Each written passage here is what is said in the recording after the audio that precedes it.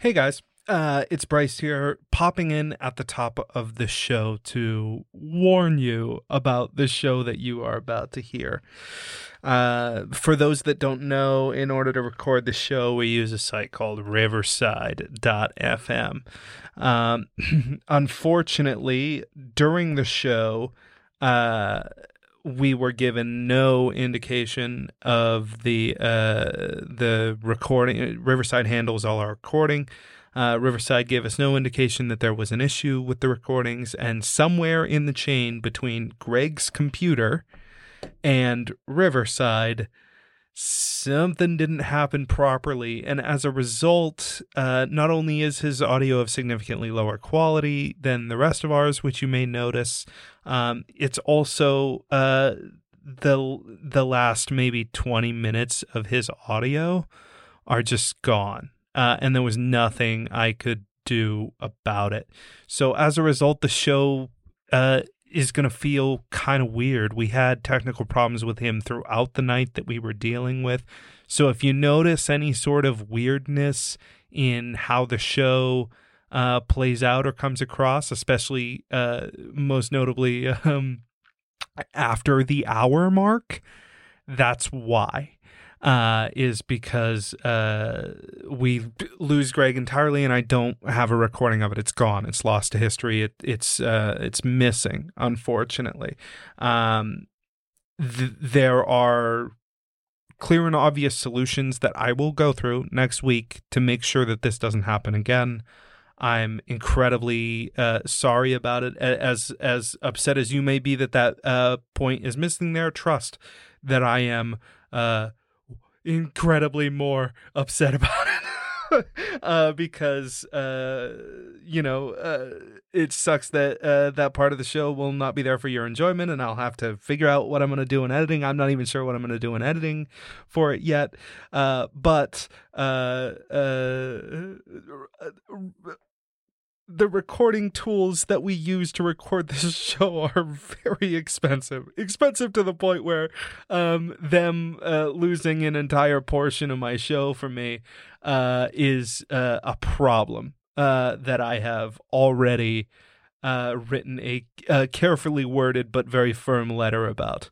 And so this situation is ongoing for now, but trust that we will have a solution next week, and trust that I am deeply sorry that it's happened this way, and more upset about it than any of you are. So when we get to that point, I'll hop back in here and let you know what I did, but just be wary that at about the 1 hour mark on the show, we're going to lose Greg, and he's not going to come back on the show, even though he was there in the recording the whole time. Oh my God, I'm so upset about it. But what that means is a couple of things I know before I even hop into the edit is that his conclusion's going to be gone as far as what he gave Aretha Franklin. Spoiler alert now, he gave Aretha Franklin a 5. Second, it's his week to pick the artist, so that I have no idea what I'm going to do with that entire section, but we're going to see, and I hope that you will go on the journey with me, because the hour that precedes that is solid and great, and we have an awesome conversation about some new music, and then the icon Aretha Franklin. Again, I thank you guys for your patience. Not at all the show that I wanted to present today, but most of the way there, I think still worth your time, and I promise that when we talk to you next week for the show, it's not going to be the same kind of struggle that is here. God, I hope. Anyway, but I'm gonna let you get to the show now. Please enjoy this volume 7 of the Rock of Shame podcast, Aretha Franklin.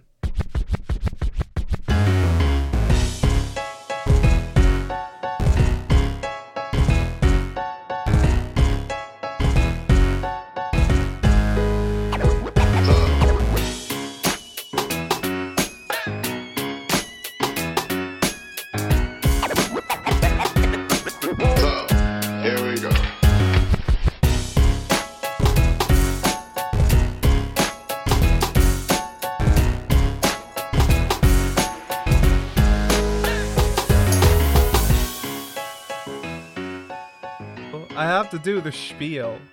Do the spiel. Do you want me to do Spiel! the thing? Do the spiel. Let's get out of the way. Congratulations! You found Volume 7 of the Rock of Shame podcast, the backlog-busting, deep-diving music podcast where we discover something new every single week. I am your host, the bad boy Bryce Reed. I am joined by the dirty daddy Greg Plord. What it do, everybody? And the thick one himself, Drew Peak over here. My chappy bussin', respectfully.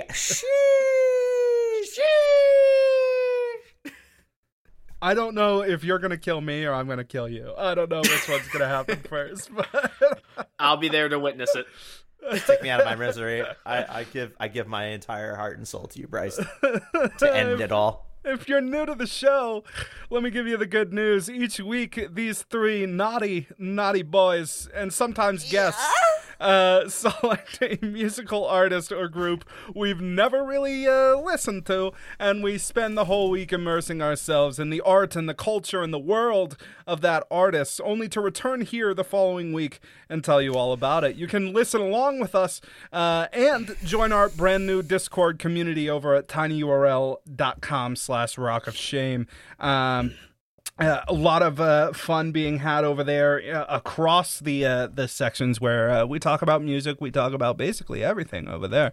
We're having a blast with our small little community, but of course we could always use more people to come in and do as much talking as you want about anything you like any day of the week. If you've never used Discord before, it's a wonderful sort of central hub that we use for our community where we can discuss great music and more every single day over there. Kind of a mix between an internet forum and a group chat, if you will. We're all there having a party, talking about music. Rock of Shame, tinyurl.com/Rock of Shame gets you the invite to that Discord server. Music is better when you share it, and so is this podcast. Share us on Facebook. Tell your friends. Tweet at us over on Twitter if you're still shouting into the cesspool over there. If you want to help us out on the show, or you want to join us, you can join us every Wednesday night. Tuesday night. You can join us every Tuesday night. It's still in the document. I changed the things in the document that I think need to be changed, and that's just, it still needs to be changed. Tuesday night over at twitch.tv/thickboydrewski. But most importantly for now, just subscribe to the show on any podcast platform that you listen to and join us every week. That's more important than anything, is that you're here along with us. As always on this show, we start off talking about new music. I don't have much from this week, certainly not like last week. Last week was massive. This one was smaller for me. But let's start with Drew. Drew, do you have anything new? I think Nope. you do. I think that Wait. you do. Really? Did your sister not drop a new song this week? Nah.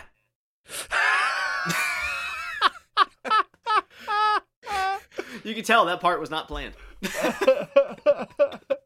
Look at Bryce being more fucking responsible than me and like helping me to plug my sister. I'll plug your sister anytime.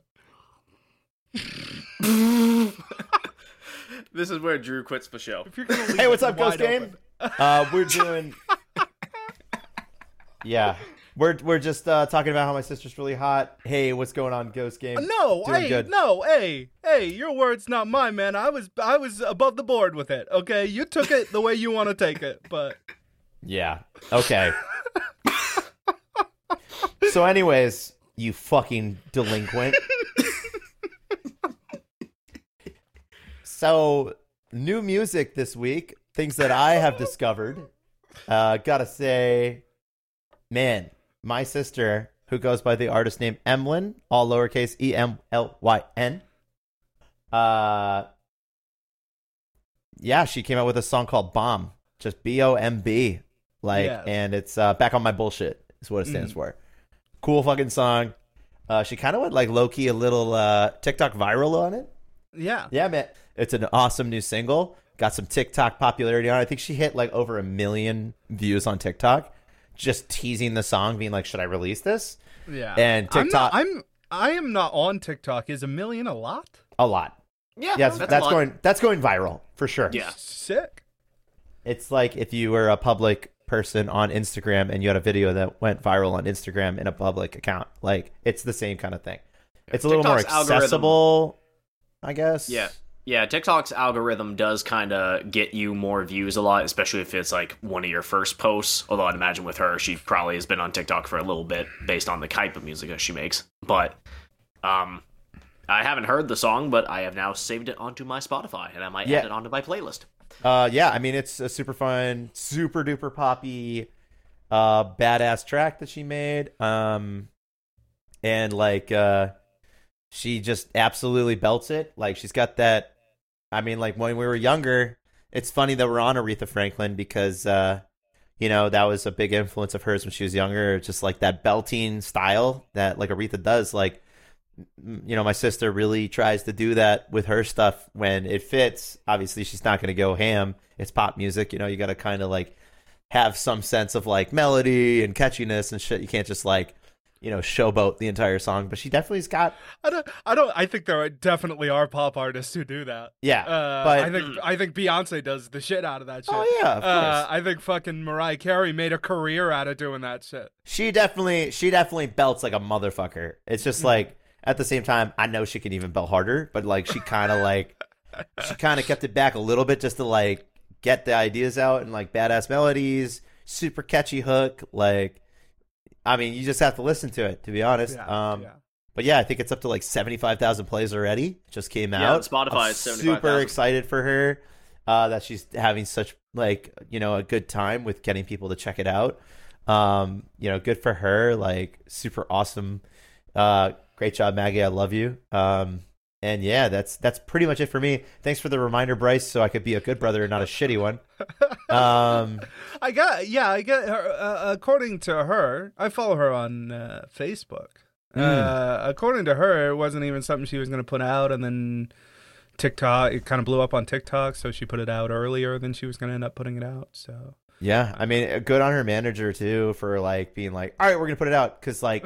that traction that it got, like, I think that helped too because she's already like I think almost like doubled streaming plays on this one on her Spotify and all that than any of other songs so far. And like she's got some great other stuff there too. I mean, you could definitely do a little exploration. A lot of like just singles. I don't think she's put out a full length album, but you know, she is a songwriter. She's a ghostwriter for a lot of other pop artists out in LA, and she's younger than me, more talented than me, just an all around better person than me. So go check her out. Greg. Me. It's my turn. Yeah, there was actually a few different releases this week that I thoroughly enjoyed. I'll keep it brief. A couple of EPs I would recommend checking out is Be Right Back by Georgia Smith. She does a little bit more of like R&B soul type of stuff, but the way that she approaches it is really, really nice. And the Jazz EP by Rodrigo y Gabriela. It's like it's just 3 tracks of like really awesome flamenco guitar with, you know, guitar used as percussion type of duo shit. It's fantastic. I've loved almost everything they've released, honestly. And an album I would highly recommend is Black to the Future by Sons of Kemet. They are an Afro jazz band from the UK. And while I did prefer their previous album, Your Queen is a Reptile, a little more than this one still has plenty of excellent compositions throughout. The features, the who do spoken word or singing, they do their part very well on here. It's still just an all-around fantastic record. So do go check that out if you want your jazz a little bit weird.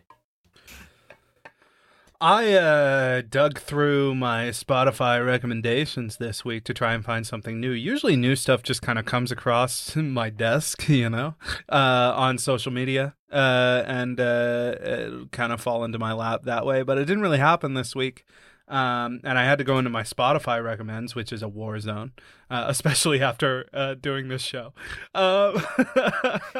If you like 311, you'll love Slightly Stupid. Yeah, if you that happened to me, and I'm like, get the fuck off. if you like 311 and Meatloaf, It's like, Oh boy. Just hundreds of songs by these random artists that don't necessarily represent my taste. Our biggest influences are Meatloaf, 311, and Limp Bizkit. And so, Voodoo Glow Skulls, who I've suggested on this show before, put out a new record called "Living in the Apocalypse." Yeah, so I'm going to talk about this Voodoo Glow Skulls album really briefly.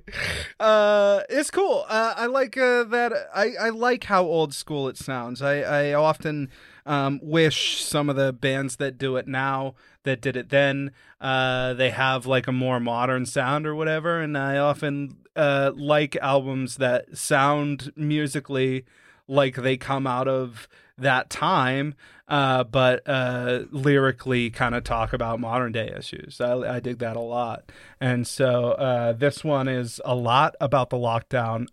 Slight disclaimer on the lyrics, because I only listened to the record once, and I may come out finding out that I vehemently disagree with some of the lyrical sentiments on the album. But I did enjoy the album musically, and honestly, which is pretty rare for me for a record, I felt like it was maybe shorter than I would have liked it to have been. But worth Randy checking Blythe out, definitely. from Lamb of God is on the last track. Oh, is he? Apparently, according to Spotify, he's a feature. Is that the singer? Yeah. Oh, cool. It's Didn't he get accused of killing a guy? Yeah, and he was... yeah, but it was fine, though. Yeah. Everything, yeah. It wasn't really his fault. It all came out. He only pushed a guy off a really high stage, and then the guy just died in the hospital later. Wow. It's a really cool mix of sort of metal and punk and ska with a little bit of a hip hop influence and Spanglish lyrical delivery. Ooh, like Korn? Yeah, kind of like Korn. Nice, kind of like dude. that one Korn record where they decided they were a dubstep band. Remember that? No, let's not ever relive that record again. Let's move on. Volume 7, hopefully with no further errors of a technical nature. Volume Correct. 7. It could happen to anyone, Drew. I will break my goddamn laptop if it happens again. Totally is going to happen to you and me. Definitely. You're very surly. Oh, I should have known that. Why the fuck's my little apple bear growling right now? It's so weird. And he doesn't like white boys, I guess. Hates them. Volume 7, Aretha Franklin. I'm going to read the rundown from Wikipedia here. Aretha Franklin, March 25th, 1942 to August 16th, 2018. Oh, I did want to say Gwar put out a new single. I didn't listen to it because I'm now familiar with Gwar. Aretha Louise Franklin, March 25th, 1942 to August 16th, 2018, was an American singer and civil rights activist. Franklin began her career as a child singing gospel at New Bethel Baptist Church in Detroit, Michigan, where her father, C.L. Franklin, was a minister. At the age of 18, she embarked on a secular music career as a recording artist for Columbia Records.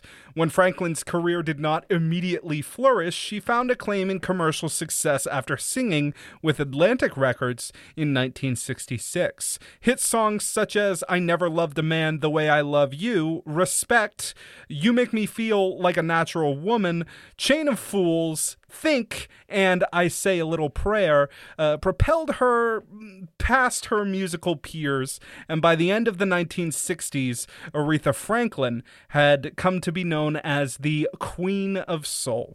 Franklin continued to record acclaimed albums such as I Never Loved a Man the Way I Love You in 1967, Lady Soul in 1968, Spirit in the Dark in 1970, Young, Gifted, and Black in 1972, Amazing Grace in 1972, and Sparkle in 1976, before experiencing problems with her record company.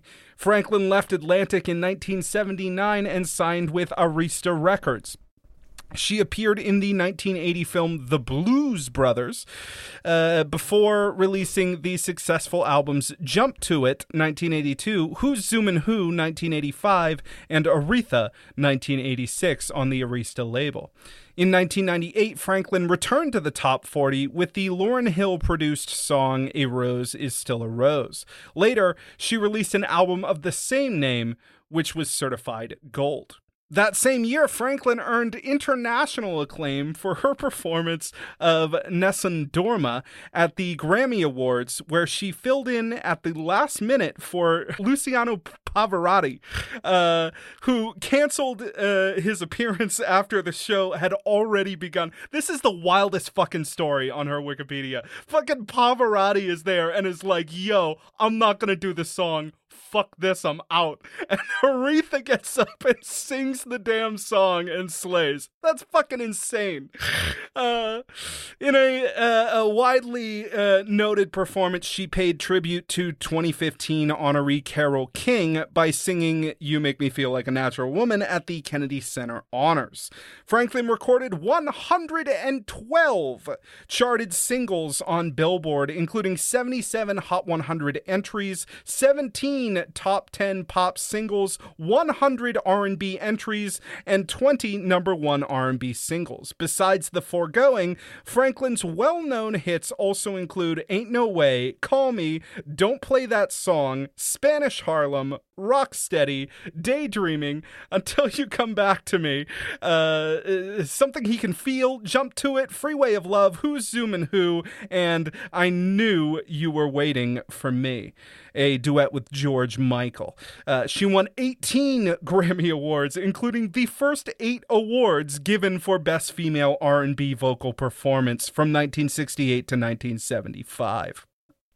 Franklin is one of the best-selling musical artists of all time, having sold more than 75 million records worldwide. Franklin received numerous honors throughout her career. She was awarded the National Medal of Arts and the Presidential Medal of Freedom in 1987. She became the first female performer to be inducted into the Rock and Roll Hall of Fame. She also was inducted into the UK Music Hall of Fame in 2005 and the Gospel Music Hall of Fame in 2012. In 2010, Rolling Stone magazine ranked her number 1 on its list of 100 greatest singers of all time and number 9 on its list of 100 greatest artists of all time. The Pulitzer Prize jury in 2019 awarded Franklin a posthumous special citation for her indelible contribution to American music and culture for more than 5 decades. In 2020, she was inducted into the National Women's Hall of Fame.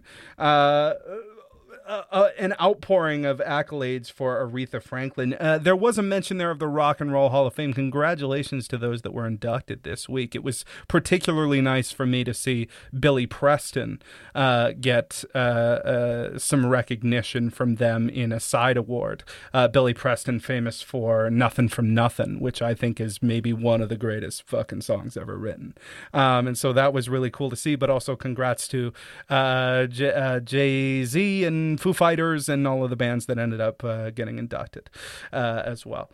When it comes to Aretha Franklin, it was my week, so I'm gonna go first on this one. Fine. I know everybody's like, oh. For the record, I listened to the electrifying Aretha Franklin from 1962, the tender, the moving, the swinging Aretha Franklin from 1962, Laughing on the Outside from 1963, Running Out of Fools from 1964, Yeah from 1965. Soul Sister from 1966. Take It Like You Give It from 1967. I Never Loved a Man the Way I Love You from 1967. Aretha Arrives from 1967. Lady Soul from 1968. Aretha Now from 1968. Soul 69 from 1969, which double nice on that one. Big nice. Big nice energy from that one. Soft and Beautiful from 1969. This Girl's in Love with You from 1970. Spirit in the Dark from 1970. Amazing Grace from 1972. Young, Gifted, and Black from 1972. Hey Now Hey from 1973. Let Me in Your Life from 1974. Sparkle from 1976. Aretha from 1980. Kind of Man from 1981. Jump to It from 1982. Get It Right from 1983. Who's Zoomin' Who from 1985. And Aretha from 1986. I find it particularly hilarious she has an album called Aretha from 1980 and then an album called Aretha from 1986. She waited exactly 6 years to just entirely redo the album name. I should start. Oh, I watched the documentary, the Amazing Grace documentary on Hulu, I think it's on, which is incredible. Aretha Franklin is not of this planet. I mean, as evidenced by the fact that I listened to 26 albums, I found her discography incredibly listenable.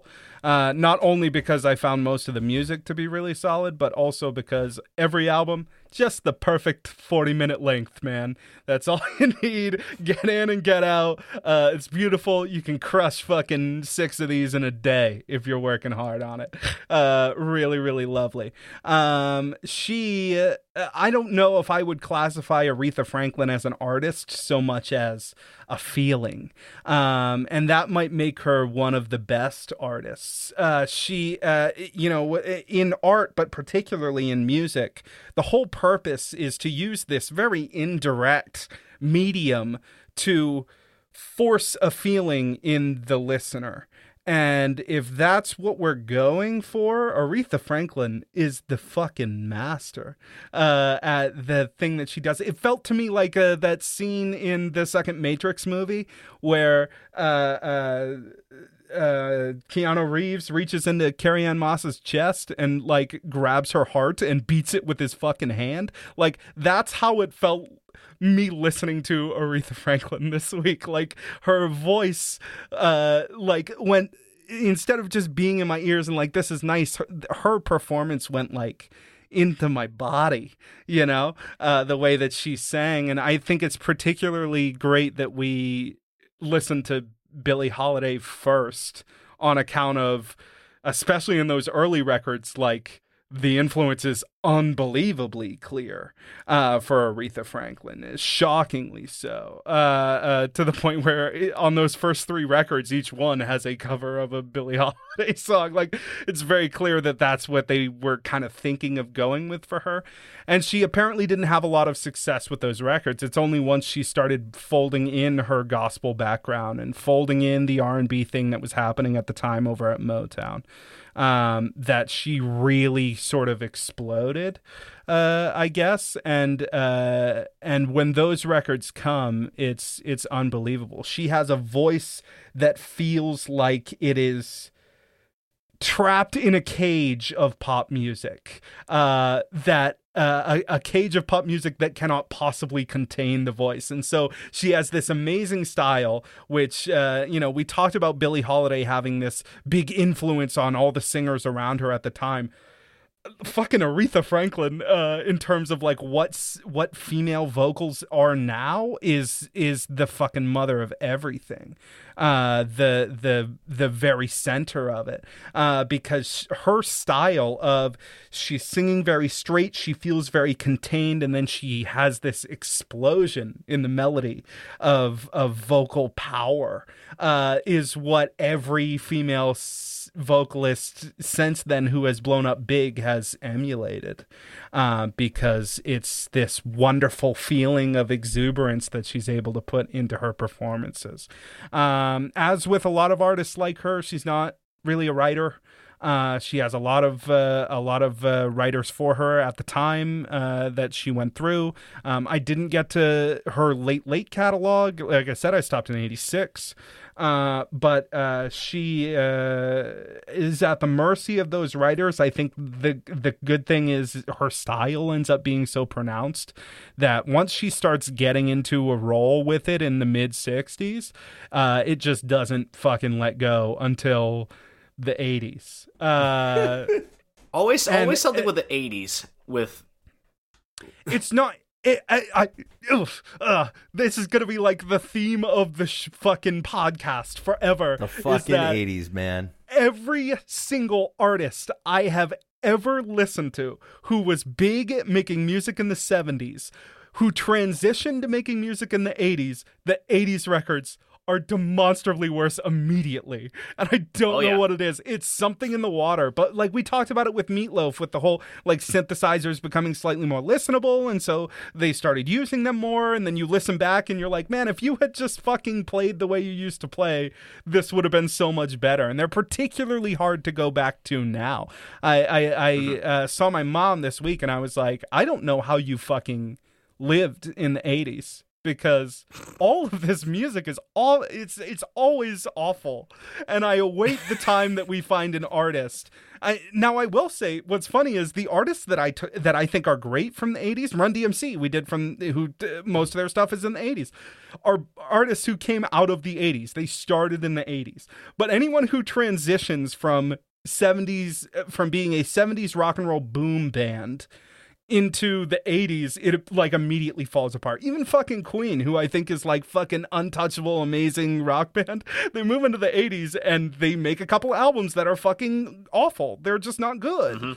And eventually everyone sort of, as we move through the '80s, it's about like how long it takes for everyone to be like, okay, we can't with the synths anymore. And what I will say about Aretha is that she gets there faster than a lot of people do, which is nice. There are some sort of the 85, 86, even the 83 record is like, okay, you're getting back on track and maybe not leaning on the synths so much. And Scooby says that's Paul McCartney to a T as well. Like, sure, yeah, Yep. yeah. Good point. Paul McCartney, like prog rock bands from like the '70s going into '80s. Yes. Good God. Yeah. Something in the water. But I mean, that's what I want to say about Aretha Franklin. I found everything I listened to this week, with the exception of maybe a couple of the early '80s records, incredibly enjoyable to listen to. It definitely has like one kind of vibe, but it's a kind of vibe that I was fucking down with big time. And what a voice, man. What a fucking monster voice. The likes of which I have never heard prior, and I doubt I will ever hear again. Some of those stuffs, especially when she's really in her prime and in the early '70s, late '60s, is unreal. Like, you know, like I said, I think she is not of this planet because it's so far above anything I've ever heard vocally from anybody. It's just unbelievable. Really, really riveting stuff. But since Drew's not fucking here, it has gone off to go do some other shit. How about we move to Greg now? Oh, he has the puppy. All right, but yeah, I can go next. It seems like you actually probably listened to more than I did, which will probably be a first for a while. I mean, maybe, let's see. Yeah, maybe. Yeah, because obviously with like 30 plus records. Yeah, she has like 40. She has like 40 records now. Some of them are Christmas albums. Some of them are like tribute records. This was something that they used to do at the time. Marvin Gaye's trajectory is almost kind of similar to hers. Yeah. What I did specifically to round it down was I looked through what charted. And I listened to whatever was available that charted above 100. Right. So it still gave me a lot to listen to, but rounded down. Still a lot.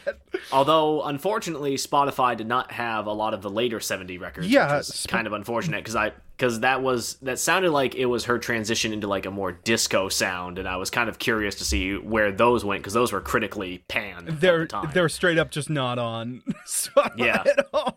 Apparently Spotify did not want to acknowledge the late 70s era Aretha Franklin, but the ones I listened to were The Tender Moving the Swinging, Running Out of Fools, I Never Loved a Man the Way That I Love You, Aretha Arrives, Lady Soul, Aretha Now, Soul 69. Nice.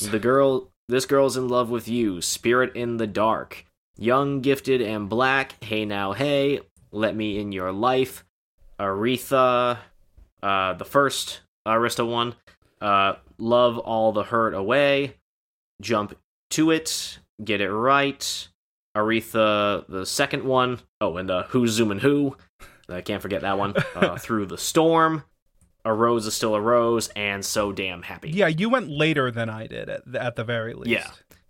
Yeah, those ones still charted, and I didn't go with any of the things released past that, because most of them were the Christmas records or the deliberately modern classic tribute style records that I just wanted to avoid, because I just wanted to hear Aretha or with... compilations. A lot of compilations later that are listed as albums on Spotify for some reason. Yeah, so I went toward things that were marketed as like solely Aretha records and not just Aretha singing the classics kind of records. And her evolution was very, very interesting, and we'll digest more of that in a minute. But the way from where she started, which was much more, I wouldn't say completely parallel with Billie Holiday, but she did start more in like the jazz singing route kind of way, jazz with a little bit of fusion, or at least with the records that I heard. And then she just immediately in the late 60s just transitioned and boomed with much more funk, much more blues, much more just massive gospel influence that just the prior records just didn't quite hit that mark, that fusion. Well, that's kind of what they did with black artists at the time. Marvin Gaye is another example of them doing that. His first few records are Nat King Cole type vocal jazz records. And there is that point in the 60s where suddenly like Motown starts making fucking Motown music. And well, the transition actually happens, and I'm actually watching, I started watching and I haven't finished it yet, National Geographic's Genius series, and their third season was on Aretha. Right. I've done a couple episodes so far, and so far it's pretty good. I recommend checking it out. But when she was on Columbia, that's exactly what they did. Columbia, they didn't really know what to do with Aretha. Right. They thought, oh, well, jazz vocal stuff is sold for us for years and years. We know what we're doing. And Aretha's like, I want to do more. And Columbia basically said, fuck you. Yeah. And so she eventually moved to Atlantic for years, and that really worked out for her in her favor, because she just exploded with that pop sensibility, but in a way that really hadn't been approached or really executed the way that she did it.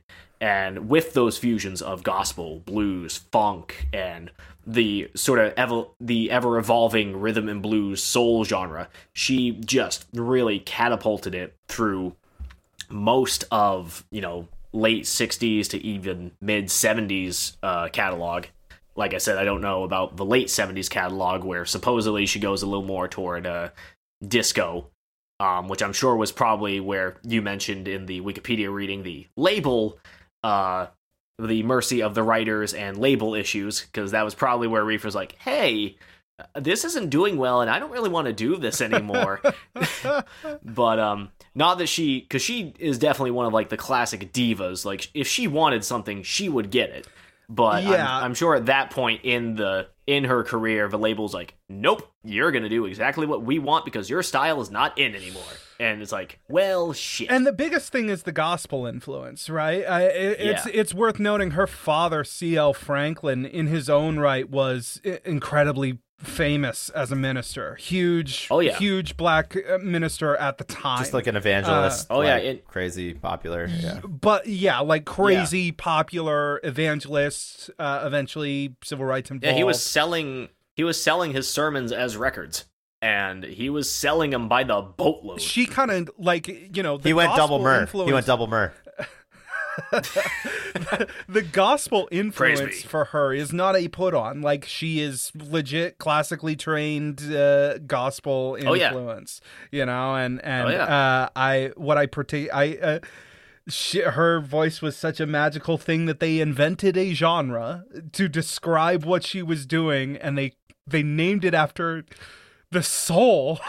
Like, Yeah. that's how fucking, you know. I mean, how so- else can you really describe it? Yeah, And, yeah. and then with the 80s, with her transition to Arista Records, yeah, the early 80s, we'll dissect it a bit more, but yeah, not off to a great start. It was that weird, like, 80s adult contemporary genre, which was the absolute worst of it. And unfortunately, it was kind of like the early records in the way that she was trying to do that, but also a little bit of like funk and pop, but not quite executing it there yet. And once it hits Who's Zoomin' Who, then it like actually hit for me. I'm like, thank you. Right. Now this works, because now she's in that 80s diva phase. Right. And it actually works because you have Whitney Houston and several others from the 80s who are basically embodying her style and, you know, bringing it to this era. So now it's just a matter of time before she finally adapted properly. Right. Later 80s, not quite as good as that record, but definitely better than the early 80s. I will, again, dissect that later. I didn't listen to What You See Is What You Sweat, which was, I guess, a New Jack Swing record. But that didn't chart above 100, so I didn't listen to that. But I was still kind of like, maybe I'll listen to it again in my own time, but I don't have enough time to listen to it right now.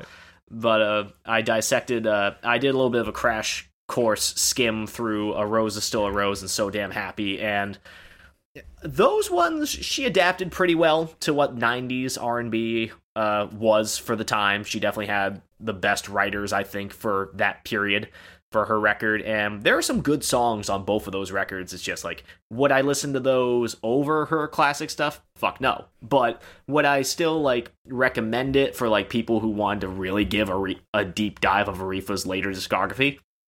Sure. Right. So overall, I really, really liked this, and I cannot wait to continue digging in. Drew, you are up, my boy. Man, so I hate to be the guy who contrasts everything, but like Aretha just didn't really do it for me. Sorry. Psych, she was fired, dude. Oh my god. Oh my god. You're a bad liar. No, my god. Yeah, I listened to You are a bad liar, you motherfucker. I listened to Songs of Faith, Aretha Gospel. I listened to In Person, Electrifying, Tender Moving Swinging, Tiny Sparrow, Laughing on the Outside, Running Out of Fools. I didn't listen to the Unforgettable tribute to Dina Washington. I listened to Yeah, Soul Sister, Take It Like You Give It, Never Loved a Man the Way I Love You, Aretha Arrives, Lady Soul, Aretha Now. I actually didn't listen to Soul 69. I know. Did I say I listened to Soul 69? Because I did. Yeah, I listened to This Girl's in Love with You. I listened to Spirit in the Dark. And then I just jumped. I think I listened to Hey Now Hey, maybe a little bit. I think I might have skimmed that one. And then I jumped right to Aretha 1980. And then I listened to a little bit of Love All the Hurt Away. And then I kind of skipped forward a little bit more. Then I missed Who's Zoomin' Who, which I know you guys mentioned already. I went up to a little bit of Through the Storm, and then I did a deep dive on What You See Is What You Sweat and So Damn Happy. So I got a good taste. I really didn't dive as much as I could have in the 70s and 80s. I feel like I did a lot on the 60s because it was just like, it was just like fucking next, and it was earlier in the week when I had a little more time, and then I kind of scrambled today and like finished off some. Like, wait, we're recording today. Fuck, shit, fuck. Yeah, I think I was like early 1970s at the beginning of the day today, and I just knocked out quite a few more. throughout the day. I think I listened to like 5 or 6 albums today. But that being said, easy to digest considering. Yeah. Even like the stuff that had that 80s syndrome. And it's so funny you mentioned the Lauryn Hill thing because like was thinking like, dude, this feels Lauryn Hill-y kind of like, I don't know. When I was listening to that 91 album, or was it 96? I don't know. Either way, the one that like Lauryn Hill produced, that Rose song, like big Lauryn Hill vibes. So it makes a lot of sense. But man, like for me, the 60s were electric. I actually really liked. Did you guys listen to the gospel album? Which one of the seven? Aretha Gospel, like the Songs of Faith. I didn't listen to Aretha Gospel, although it's important to note that Amazing Grace is also a gospel album. Oh, okay. Yeah, so I listened to that one first because I knew a little bit of what I was going to get myself into in the 60s, and I knew it was going to be fun. But I was actually going like, I almost cried like at certain parts, and I'm not even Christian, but I like almost became a Christian with how she was singing. Like I would go to church every Sunday if Aretha was singing gospel, we'll just say, because it was insane. Like, and the cool thing about that album was that a lot of it was slow piano kind of work. It was a very minimal like layout for some of the songs on that album. And they're all live too, so you're hearing people in the background like, "Sing it, girl, sing it!" like, and all this shit. It was fucking. It felt like I was in a fucking black church in Detroit in like the 50s. It was amazing.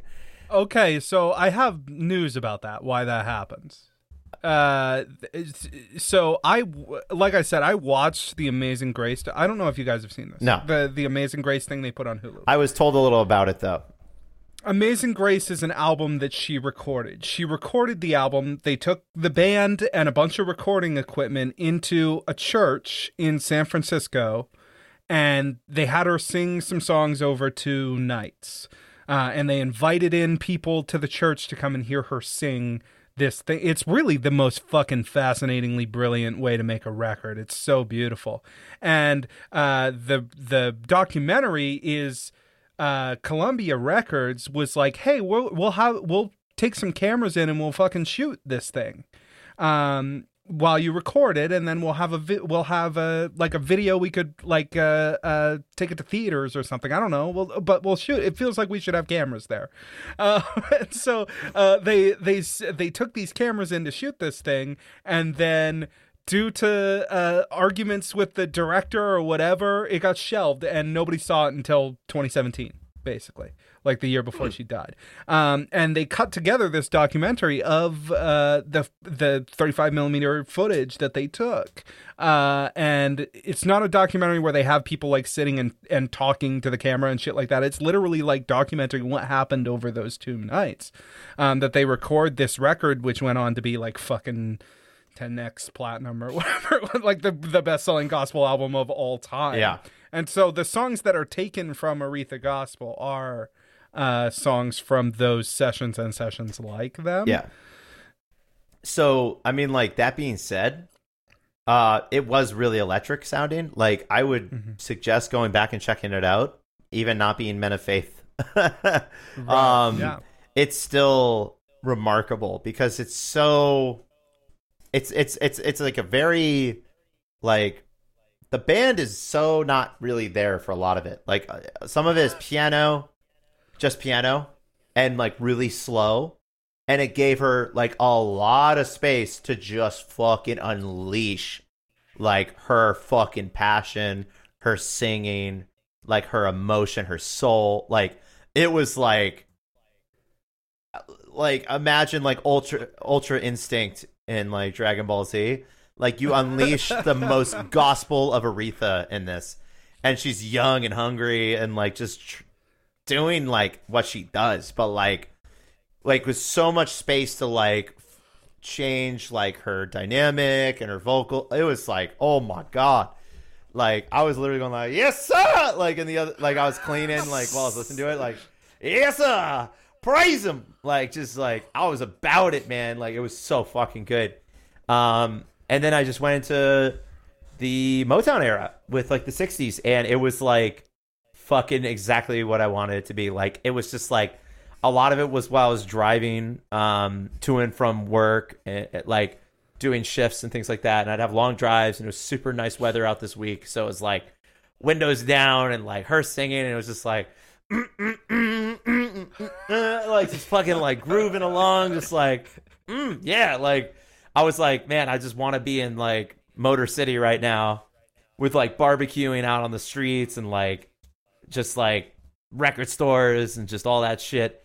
And I just like fucking it like she like put me somewhere like with her singing and with the band and everything during the Motown era. Would you say that she sent you? Yes. That's something she says, right? She sent me. But I mean, like, confirmed, dude. Like, 100% got sent. Like, big time. And brother got sent. Brother got sent. Yes, Lord. Nah, she absolutely, like, I was just like, at the beginning of the week, I was like, oh, I'm not going in the Discord. I just can't go in the Discord. I can't talk about it today. I can't talk about it this week. Like, you guys were posting shit, and I was like, yep. Zip. Like, not talking about it. And so, dude, like, the whole week, just, like, exploring that. It's just, like, I would be like, so this whole podcast, like, every time I go into an artist, I feel like it's almost like homework, you know? Like, a little bit. Like, I'm just like, oh, I gotta listen to all this stuff. And, like, every single time I would do it, it would be, like, a little bit of a getting into it kind of thing. The moment it comes on with Aretha Franklin, I'm like, this is easy. Like, this is literally, I can just sit and listen to this shit. And it doesn't, like, distract me in a bad way. Like, actually, like, it makes me feel better. Like, it's like she makes music that, like, when you put it on, like, it just aligns you. Like, your chakras, like, everything about your core is just, like, feeling better with, like, she heals you. It's fucking crazy. Like, it's magic, man. So this, like, I got to the 70s and, like, that was fine too. Like, I didn't have any issues with it, but I was just excited because I wanted to see. I saw the Discord talking a bit. 80s, damn it, Aretha! Like, you got hit too. Like, you know, like, pour some out for Aretha.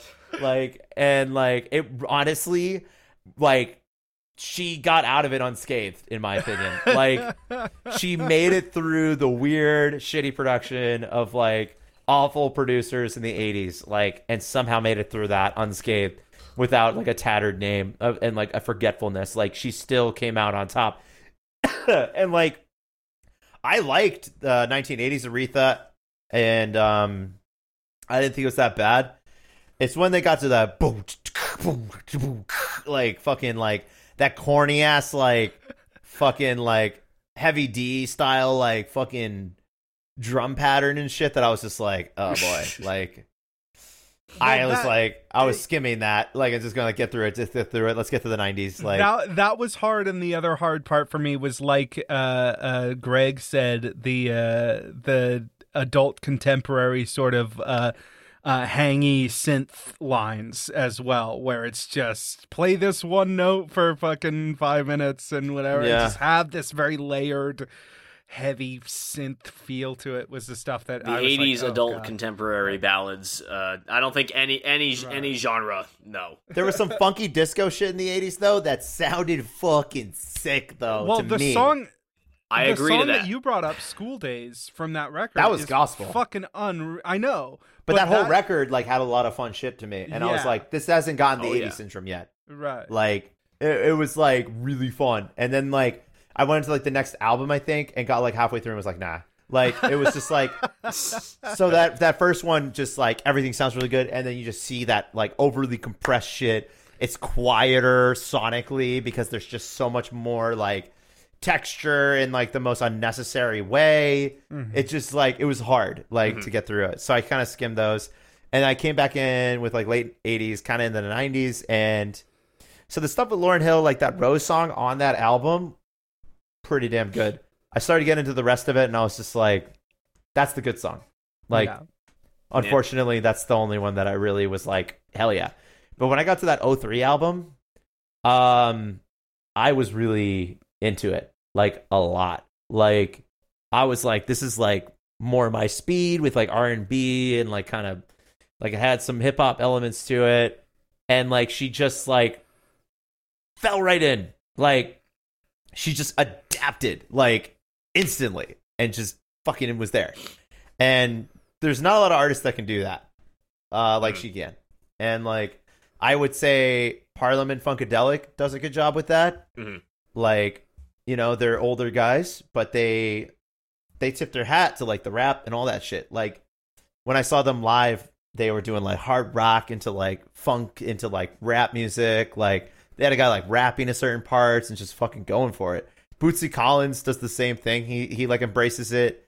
Like a lot of these like soulful people, like the people with soul, accept and acknowledge that music changes, and they can either change with it or they can just stay where they're at and just like die on that hill. Her level of technical skill too was like she could have done anything. There was, but it's not. Like, but here's the thing though about that though is that it's not just her technical skill at all, because there's so many technical artists. But like with her, it's like music was literally her. Like she just like fucking embodied like music. Like it's just like she gets the good parts of every genre and did it. Like there was Dixie, like country shit in her earlier stuff. Like she just like got all the stuff that was good and was like, here's my take on it. And like I know what I'm picking up what you guys are putting down. Like, and that's like such good adaptation that like it's like unmatched. There's a particularly beautiful part on at the beginning of Amazing Grace where her dad is there for the duration of the recording. He's there. He plays the piano for her, and he comes up and he does these sort of he speaks directly to the crowd so that she doesn't, which is kind of a wonderful effect that he's there to be her front so that she can just sing. She doesn't speak to the audience the entire time. It's really kind of bizarre, but also kind of like this person is an angel and angels don't speak to humans. You know, like, or if she talked to you, like your head would explode or something, you know what I mean? And there's a very particularly beautiful part at the beginning where he's on the piano, and this is her own father is like, she's going to sing some gospel music tonight. I hope that's all right with you folks, which is kind of a ridiculous thing to say because they're in a church. But he goes, I want to listen to metal. Yeah, he goes, she's going to sing some gospel tunes, if that's all right with you. And she can sing anything that she likes, you know. And it's such this sort of beautiful sentiment that her own father is like, she can do anything, man. Like she's powerful. So yeah, like when she does, I think she makes the transitions better than I've seen other artists do it. You know, like I said, like you look at like Queen goes from making The Game, which is like a kind of like a pop hard rock record, and then in '82 they make Hot Space, which is a fucking dance record out of nowhere, and rightfully so. Their entire fan base is like, what the fuck is this? Outside of Under Pressure, who is listening to that entire thing? No. Right, and she like her music changes, but like it doesn't change that much, and it doesn't change for long either. Like she just, because she's just this whole other thing, man. Yeah.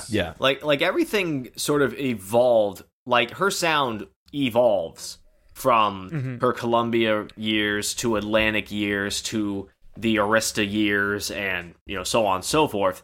She really, like, she was like the foundation for R&B to really take off into the mainstream. And whenever she, again, mercy to the songwriters sort of thing, but when she was thrown into a new era of kind of a more pop-centric style, most of the time she adapted pretty damn well, because that's what a lot of other artists were doing based on her style before. Right. So it's like, why not have the OG sort of do something a little new, but still sound like her? It's not nearly as good, but it's not bad. Yeah. You know, it's not as bad as some other people fell into. So, what were some particular songs that really did it for you guys? I have a whole 4-hour playlist here.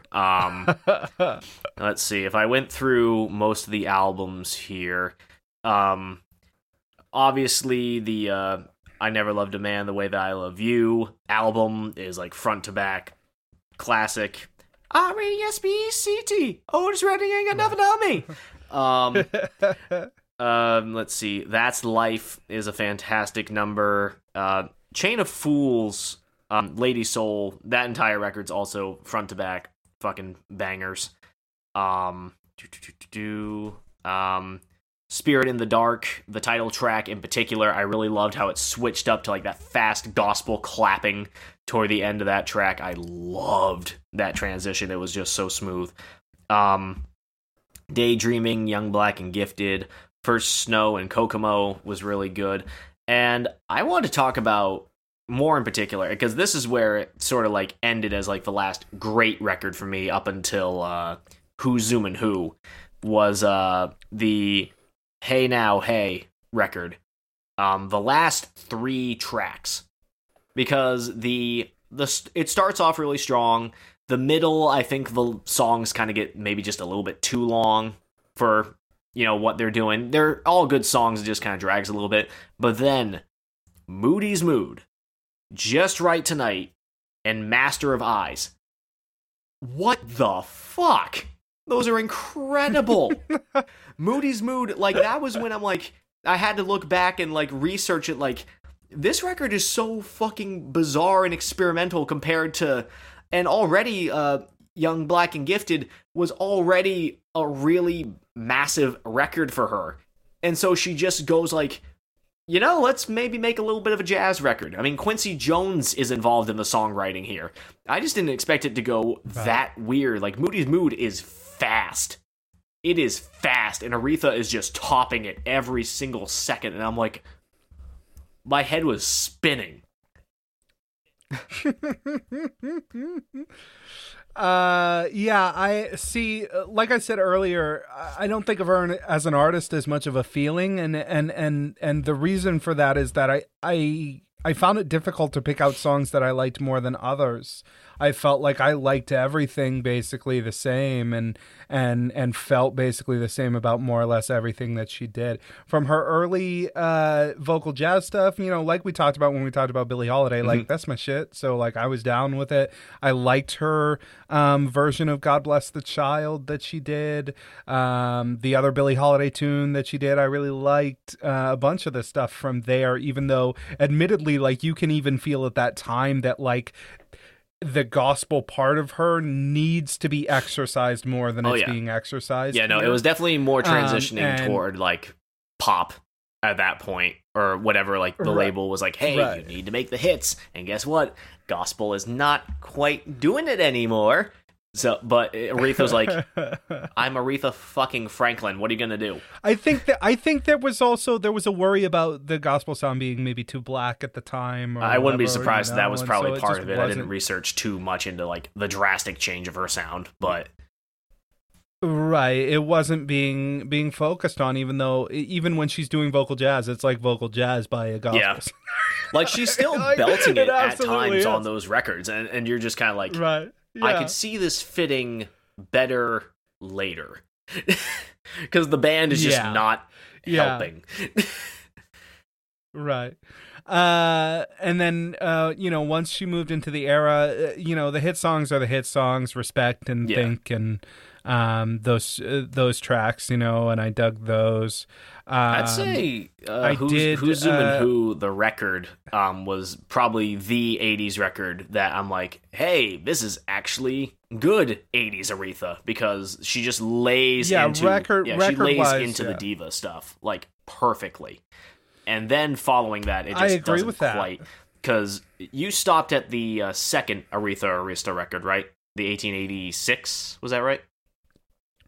You didn't listen to Through the Storm. The 1986 one, yeah. I didn't listen to Through the Storm. I didn't listen to A Rose is Still a Rose or So Damn Happy or any of those. Because I got close. Close to finish. On Through the Storm, there's actually a fair amount of collaborators on it, in which the record is an okay 80s record. again, I liked it better than the early Mm-hmm. 80s records of hers, just because it still has a little bit of that weird adult contemporary thing, but it's not as bad. But the features on here, Mm-hmm. she did one with James Brown. That was an intro track. That was weird. It was Right. basically them just shooting the shit and having fun on the mic. That's literally what the entire song is. Like, it doesn't sound great. Like, I wouldn't listen to this again, but it was just kind of a fun intro just for Aretha and James to just shoot the shit. Because it's the two Yeah. of them, right? Like, she's You literally know? bragging about being the So, queen of yeah. soul and stuff next to the godfather of soul and shit, and it's Mm-hmm. kind of funny. I wouldn't listen to it again because it just gets obnoxious. But then Right. there was she actually does a collaboration with Whitney Houston, which turned out very well. And then also the title track had Elton John on it. Like, and that was actually pretty decent. Like, the collaborations on the record were more of the highlights than just the ones that were given to Aretha just on her own. Yeah, I think it's maybe I don't know if we could really understand the kind of star that Aretha Franklin was, but I know particularly with those 70s rock guys, her records were Yeah. fucking huge. Like, they just love that shit, especially Yeah. the British guys. And then A Rose is Still a Rose. but- Like, that was a dope track. The record itself was fine. And So Damn Happy Yeah. was definitely Yeah. an improvement. I think it just was better executed. I don't think it had any features on it, which was a first for a while. But yeah, it seemed a bit more like just classically in her vein, and it was just executed well. It was a good record. It wasn't fantastic, but it was still like, yeah, I'd listen to this again. Yeah. Yeah. Lastly, I think a late period song that I was like, holy shit, she found a thing that I wish she would have done more is School Days, which I think. Yeah, I think that School was Days is a definitely like fucking the wild song at the end of the record that I was like in love with. Of Aretha 1980 that Yeah. I think it's on. That it's great. And I really, really enjoyed that. But Drew, specific songs, did it strike you that way or what? I feel like I'm kind of more in your boat, Bryce, where like, Yeah. I could listen to anything. I don't care. Like, yeah, with the exception of maybe a couple of records in the early 80s, like, you could put on anything of hers and gospel or not gospel or whatever, I'm like, I don't care. Just more, you know? nah, I don't know, man. It's fucking hard to describe, like, how, it's all just so good, man. Like, it's kind of like, I want to be able to, like, be critical of something, but it's, like, impossible with her. Like, for me, at least. Like, some people might. I mean, I don't know who, but, like, unless you're, like, trying to be, like, just, like, different and disagreeing just to disagree.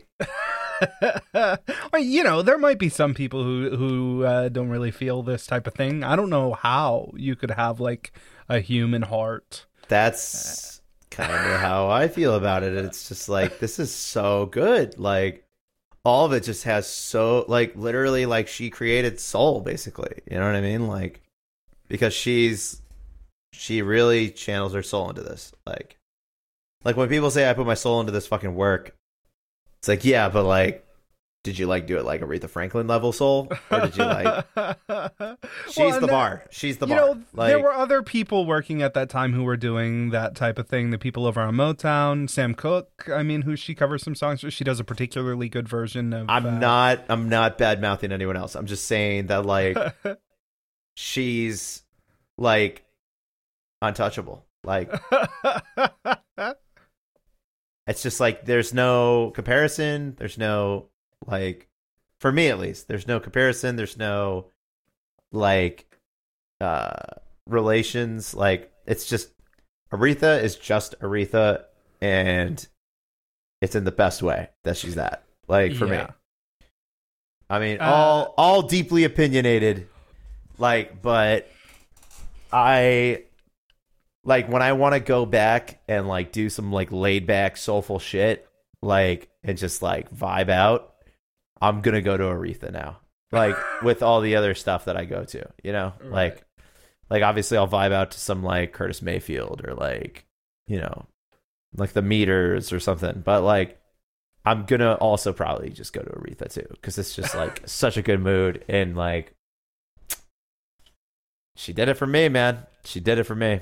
Like I really felt like this was like one of my most enjoyable explorations that I've done to date, like for the show. Yeah. One more song I wanted to mention that I really liked. She did a cover of Groovin', which has been done by like fucking everybody because it's a fucking amazing song. I think Temptations are maybe the original one, but Marvin Gaye does a version as well, and a bunch of bands have done versions as well. That song is unreal, and I think her version might be my favorite version of it. Even with me being a genuine fan of the composition itself, having heard it other places, I was like, oh wow, she does an even better version of it than the ones that I already liked. So I don't know. I guess that says something about her voice. Yeah, she's just so tasteful. Yeah. Like, that's the other thing, too. It's like, she really does go ham, like, singing-wise. But, like, somehow does it in a way where it's not like, all right, show off. Like, it's just kind of like, this is so smoothly amazing. Like, you know what I mean? Like, she's so good at, like, showboating her craft without being like, look how many notes I can hit. Or, like, look how good this sounds. It's effortlessly incredible, right? Yeah. it's there with it, man. And the last note I have to make about her, before we move on, is like, even when I listen to her later stuff, it's like her voice like matured and like changed in positive ways somehow. Like, yeah, you know how like some artists, they kind of lose it. And Billie Holiday fell off like big time, and we made note. That's a really right? extreme example, but even the ones that still do stuff, like they'll kind of like, they'll try and figure out their new voice as they get older.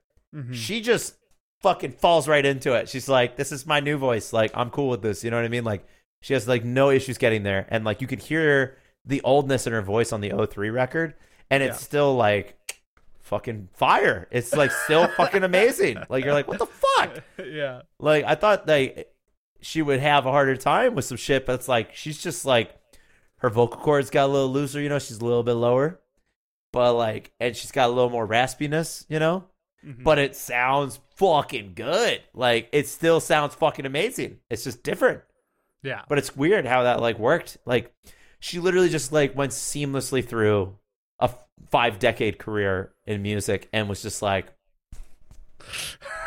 no big deal. Just brush the dirt off the shoulder. Just made it through 5 decades of music. No big deal. So, crazy. With that being your closing statement, how many slaps, Drew? 1 out of 5. Plus 4. Yeah. So 5. My first 5 has to be 5. Aretha Franklin for sure. 5 out of 5. We'll go back and listen to her a lot, probably. As much as you could say she stands on the shoulders of a Billie Holiday and other people like that, right? There is something that comes from her, and admittedly comes from gospel music, that isn't present before and is incredibly present after with everybody else. That is just that it comes from her experience, you know. I am also going to give her a 5, which is the first perfect score in the history of the show. I think she absolutely deserves it. She, I don't think I've ever, up until we hit those 80s albums, because I was going through the 70s and I was like, I don't think I've ever come across an artist personally like this person, where I fucking love everything. I love everything. There's not a bad song on any of this shit. And that was my feeling up until those 80s records. But even the 80s records, I was like, I felt bad. I was like, oh man, this isn't good, and it's not your fault. I'm sorry. It's the I understand what's going on. But it was definitely man, it was an experience, and is somebody that I will I will go back to, or if it ever comes on, if I'm hanging out somewhere and it comes on, I'm like, oh man, because there were literally times I was listening to this record, or these records, this artist, while I was doing something else, while I was playing a game or cleaning or cooking or whatever, where like I had to stop what I was doing to fucking feel the note that was happening. It like took control of my body. It was really wild, man. I had like uncountable amounts of times throughout this week where I would be listening to her, like, and then I would just like involuntarily go, "Whoa!" or like, "Oh, damn!" like involuntary, like Tourette's style, like fucking, "Oh shit!" like, or like, "Whoa!" like just like. So many times. Like, I think, now that we're at the end, we've all given our numbers. Like, when I got to the first album right after Gospel, because Gospel was really good, but the first 60s album, I think it was like song 1, I was like, oh shit. And then by song 2, I was like, I just have this feeling that this is going to be my first 5 out of 5. Like, by song 2 of like the second album, I was just like, yeah, I don't know. Like, it's going to take a lot for me to say otherwise. Like, this is just so fucking good. Yeah.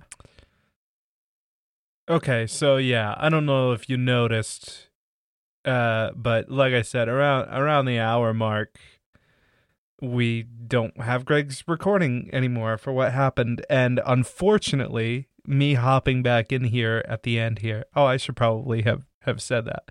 This is me hopping back in production, by the way, where his audio is not here. It was his week to choose the artist, and since the audio is not here, I tried to present to you guys a version of that part of the show that made sense. And without Greg here, it doesn't make any fucking sense at all. So I will tell you what happened.